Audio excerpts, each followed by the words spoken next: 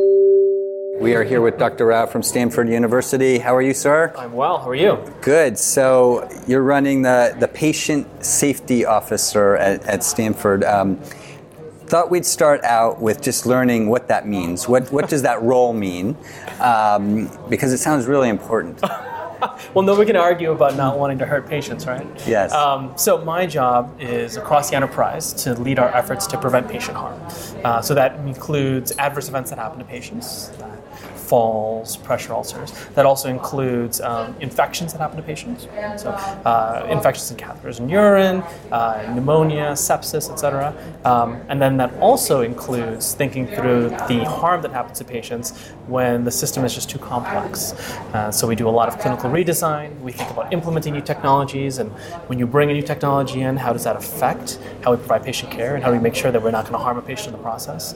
So inevitably, I get tied pretty closely to the innovation work. So you were coming from the Midwest where you were focusing on innovation. You're now here on the West Coast. I'd love to hear from a clinician's perspective, because I know you're still practicing. Where are we? What's the state of health innovation today? How do you feel from the clinician's point of view? So from the clinician's point of view, we keep feeling like we wish we were achieving more sooner. We're still, I think, behind the eight ball when it comes to a lot of our industries. We still struggle to accommodate a lot of the complexity in our system. From the administrator standpoint, which I get sort of unique perspective of both, I'll tell you, coming out to the Bay Area versus being in the Midwest, in the Midwest, I got a trickle of great companies who were coming at me. It was easy to find interesting ideas. Here, it's like drinking from a fire hose. Just the pure volume of incredible innovation that happens in the Bay Area is sometimes a bit overwhelming. But the nice piece is that because there is such a drive for innovation in this area, it elevates the culture, and it makes everybody very interested in how can we do things better. So the status quo no longer applies. Everyone's driven to how we can do better within the health system, how we can be better physicians, better nurses, how we can do better by our patients. Even our patients are more engaged. Even our patients want to have better ties to the data, better ties to their actual clinical care, a better understanding of where they're going in their healthcare spectrum. So that's a mental shift that, I've been here 2 years now, but it's been fascinating to watch. So you get to spend a lot of time with entrepreneurs, with innovators, doctorpreneurs, as we like to call them. Advice, thoughts that you can share with maybe those just getting started. What should they be thinking about? What should they be doing? Yeah. So I will say, it goes without saying that healthcare is a complex environment, and trying to bring any solution into a complex environment is challenging. So I always encourage entrepreneurs to really pay attention to all the stakeholders. If you're going to bring in, let's say, a digital health opportunity that's going to interact with inpatient care, think through how the physicians are going to use it, how the nurses are going to use it, how it's going to affect the interaction with the patients. All of these pieces to the implementation often get thought of as an afterthought. Right? Solutions get built, and then they're trying to get into the health system and struggling to do so, and that's because that's not accounted for in the front end. Right. So I drive a lot of companies to really think through that piece, because if you make it easier for us to bring you into a health system, it's much more likely that we're going to take you on and become a client. If it's going to be very difficult to implement your solution, if it's going to be challenging, if it's going to cause barriers to how our physicians and nurses currently practice, and they're going to complain, that makes my life a lot harder. It makes me a lot harder. It's a lot harder for me to bring your solution in. So what criteria do you have? Are there a couple of easy examples, like yay, nay, right off the bat, that help you filter one way or the other? Yeah. So I would say the first thing is think about the amount of work you're going to create. So if your solution is coming into an environment, think about who has to use it and what they have to do in order to use that.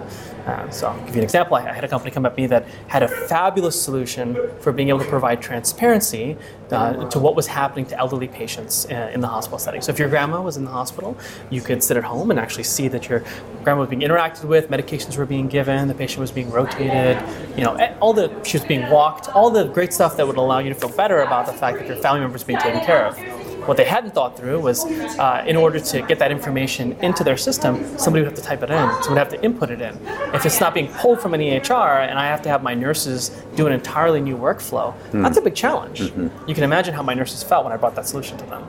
So thinking through that piece in the forefront and really being purposeful about how you design the interaction. That computer-human interaction piece is so critical to to so much that we do. And I push companies really hard to think carefully about that, be really purposeful. So over the last couple of years, are you seeing progress? Are you seeing entrepreneurs come in that either the ideas are more baked, the solutions are serving your needs better? Like where are we? Is it getting better? Has it not changed fast enough?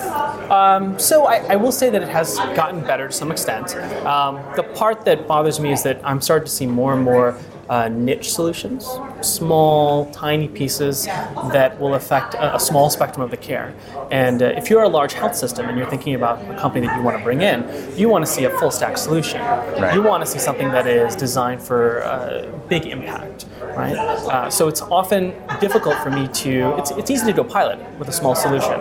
It's a little harder to think through how to scale that. So for us, I would say we're seeing a lot more of the smaller players pop up, and it's really hard to interact with them in a meaningful way.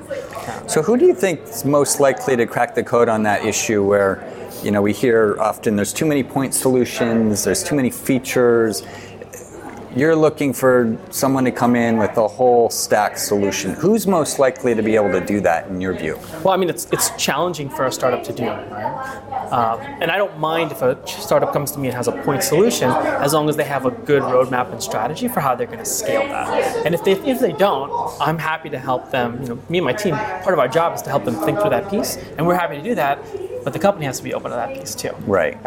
So I don't expect early stage companies to be able to have the bandwidth to provide a full stack solution. If they do, it's great. Right. They can raise a great amount of money and have a big team, and I know that's a rare occasion. Right. But I like to see openness. I like to see a company that understands that there are challenges that we're facing that are more than the point solution, and we need to think about if you're going to come work with us, how do we scale you? What does that look like? How do we grow you beyond your niche place? Show me your roadmap, and if you don't have a roadmap that scales, work with me to think through that so that I know it's going to be a lasting engagement. I want to know that if I'm working with your company, it's going to be something for the next 5 years that we're going to be driving huge impact across the organization. Not that this is something we're going to do, and within a year, it won't drive as much impact, and we'll fizzle out and move on to the next thing. Right. That repeat and rinse cycle of finding interesting companies, doing a small pilot or a small initiative, and then not being able to scale it and moving on, that's the death cycle of digital health. Right. And we see a lot of companies get trapped in that space, and we are just as guilty, because we often say yes to companies that, at the end of the day, aren't a scaling strategy for our organization. And we're doing disservice to the companies by not having that two-way communication. But at the end of the day, that's, I think, one of the biggest barriers. So you're optimistic? I'm very optimistic, and I do believe that innovation is really going to come from the startup community, particularly in healthcare. I know there's been a lot of conversation about digital health, and yes, funding is going well, but are we really seeing returns? I don't think that the provider side is necessarily as nimble. It can't be, right? We face bureaucracy. We are a corporate entity. It's hard for us to move. Risk avoidance is a part of it. Of course. Patient safety. Of course. It's got to move slowly in some cases. It does, and innovation is something that we try to commit to, but it's not part of our natural culture. At least not ingrained really in how we're trained and how our system is developed. So I'm a big believer that innovation comes from the outside, and health systems, their job is to find that innovation, partner with it, and help develop and nurture it. I mean, we really should be the garden where things grow, and that mentality, I'm seeing some health systems start to pick that up and really commit to that, and those are the ones I think are going to lead the charge for innovation. So what does the health system of the future look like then, in an ideal world? In an ideal world, the health system of the future is that open playbook of opportunity for innovation. Right? They have a clear strategy on what they want to accomplish, what's going to drive them for this fiscal year, what are the big objectives that they need to hit the targets on, right, for the giving year, and then they can align companies along that piece. They can align technologies along that piece with a clear strategy for we're going to accomplish this within this year. This is what the ROI is in the next year, etc. It's often hard for a health system to think beyond one fiscal year. Right. And they like to see returns within one fiscal year. And that's not an easy thing to accomplish with real innovation. So understanding what the roadmap is and what the targets are for each fiscal year going forward and having a committed strategy, that's what the future of healthcare innovation within the health system looks like. And that's a shift of culture, and that's also a shift in understanding how to partner with startups. Because I think we've been partnering with startups for a good amount of time now, but it's still really early. Yeah, it is. It's still really early. I always like to say it reminds me of 1994 internet. It's just so early in the process, which is also very exciting because there's a lot of opportunity to come. So, well, thank you for everything you're doing and Stanford's doing to really support innovators, entrepreneurs, startups. It's so meaningful for these innovators to get support and ideas and sort of wisdom and advice. So thank you for everything you're doing. Oh, of course.